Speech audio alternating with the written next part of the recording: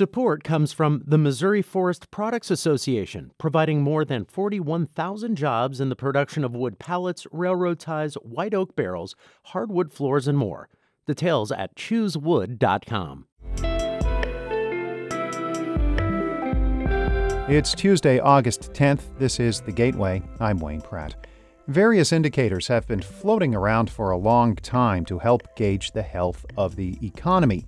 Now, some say Facebook posts could be an important factor, especially as they increase as we continue to battle the pandemic. Really, it's a story of in many ways, a bright recovery, but an uneven recovery. Should Facebook posts be a key economic indicator? We'll explore that question in just a few minutes. St. Louis County's executive is calling on the county council to adopt a mask mandate at tonight's meeting. A restriction recently put in place was quickly reversed by the council and is in legal limbo. Sam Page wants the panel to adopt a similar measure that is on tonight's agenda. And let the legalities of the initial public health order on masks play out in court. Time is of the essence. Kids are heading back to the classroom to make new friends, to see old friends, prepare for their future. He is also urging people to get vaccinated as children prepare to return to school. He says many council members are in favor of a mask mandate. He is encouraging residents to reach out to those members to voice concerns. In St. Louis County, the number of coronavirus cases has gone up to roughly 310 new cases a day. That is 6 times more than what it was in June. Many political leaders in Missouri are stressing vaccinations are the best way out of the pandemic. That includes Democratic State Senator Greg Razor, who touched on the subject during an appearance on Politically Speaking. St. Louis Public Radio's Jason Rosenbaum reports. The rise of the Delta variant prompted some local governments in Missouri to reimplement mask mandates, including in St. Louis and Kansas City. Razor says his constituents aren't happy that masking is back, but understand that it's needed to blunt the spread of the virus. Razor says the focus should continue to be on getting people vaccinated, which substantially reduces the chances that a person will end up in the hospital. The sooner you do it, the sooner we can stop wearing these masks, the sooner that small businesses can stop worrying about, are they going to see a decline in business again? Are we going to have a shutdown again? Republican Attorney General Eric Schmidt has filed several lawsuits against mask mandates in recent weeks. I'm Jason Rosenbaum, St. Louis Public Radio. The saliva-based COVID test developed by the University of Illinois will be made available to school districts throughout the state. Governor J.B. Pritzker made that announcement late last week. U of I epidemiologist Becky Smith says some schools have already started regular testing with children as young as preschool age. She says the SHIELD Illinois program will help schools figure out logistics. Some schools have the line in the gymnasium approach. Others have what they call the drool train, where they have a cart that goes from classroom to classroom, and students can come out to the hallway and provide their sample and then go back to class. Smith says samples will be analyzed at labs throughout the state and results will be shared with parents through an app or web portal. Illinois' pension obligations for state retirees has ballooned to nearly $145 billion. That estimate is based on what Illinois officials describe as official calculations from state pension analysts. Hannah Meisel reports. $144 billion is the highest Illinois' unfunded pension liability has ever been. Illinois could chip away at some of that debt, or at least slow its growth, by paying more into the state's retirement systems than what's absolutely required by law. But Teachers' Retirement System spokesman Dave Urbanek acknowledges that's just not Illinois' fiscal reality, and has never been during the entire 80-year history of TRS. There is never enough resources to pay the actuarially correct figure. For several years now, payments to Illinois' 5 retirement systems have made up about a quarter of the state's budget. And the last time lawmakers tried to curtail pension benefits to save money, the state's Supreme Court declared it unconstitutional. I'm Hannah Meisel. Missouri is marking its bicentennial today. It became the nation's 24th state in 1821. Events have been held over the past few days in several locations. Today, there will be a formal ceremony at the Missouri State Capitol. It will include the unveiling of a bicentennial stamp and a citizenship ceremony.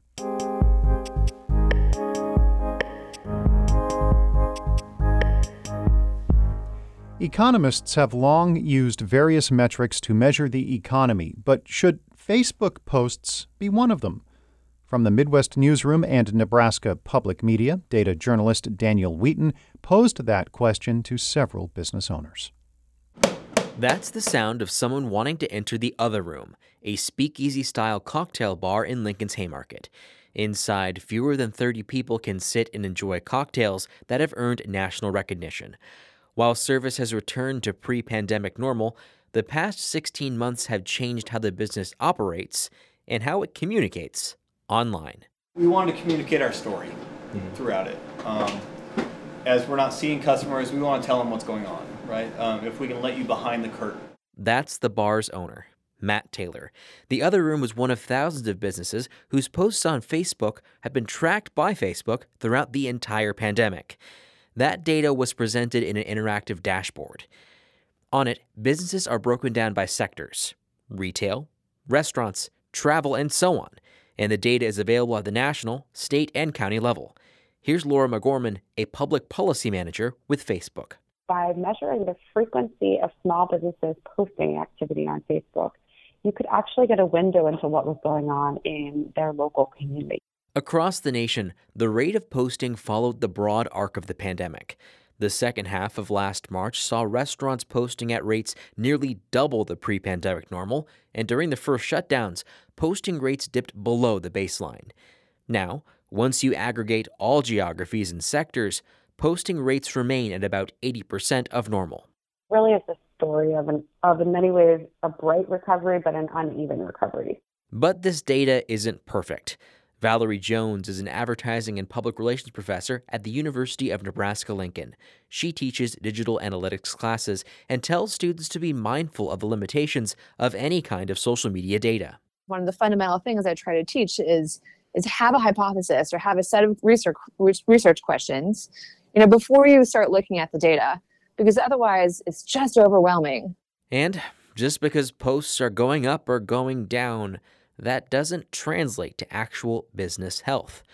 For instance, in Iowa, grocery stores have been posting almost double the baseline since the pandemic began.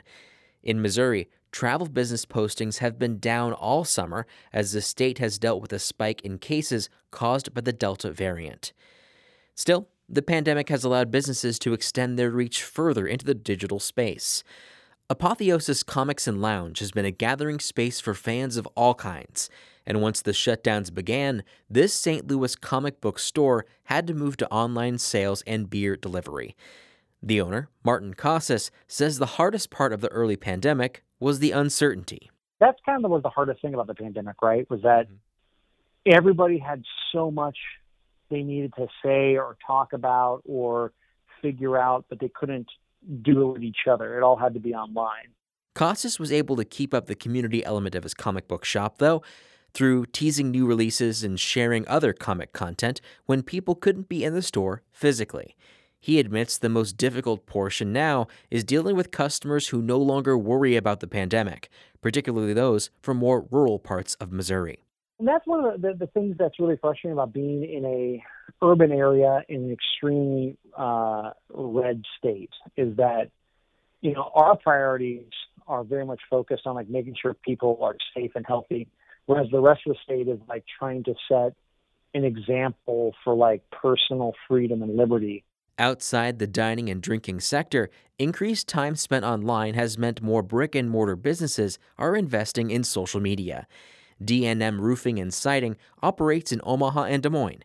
Their business has increased during the pandemic as people working from home have noticed their houses needed some repairs.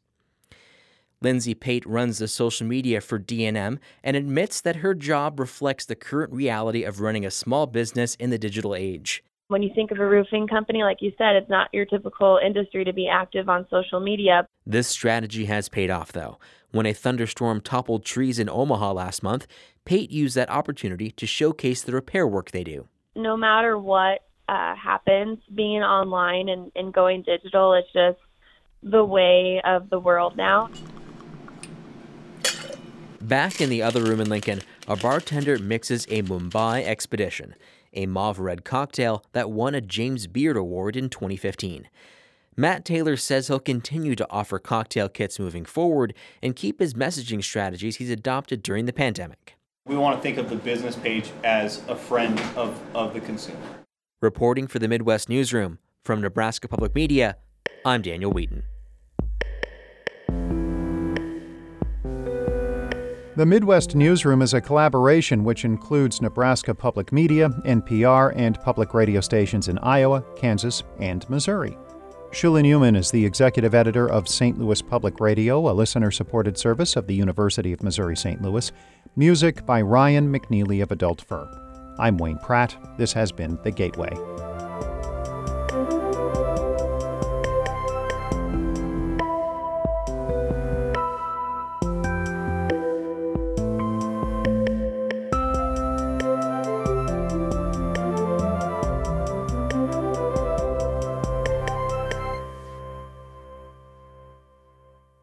Support comes from the Missouri Forest Products Association, committed to conservation and careful management of the state's forests to make them more resilient and better habitats for wildlife.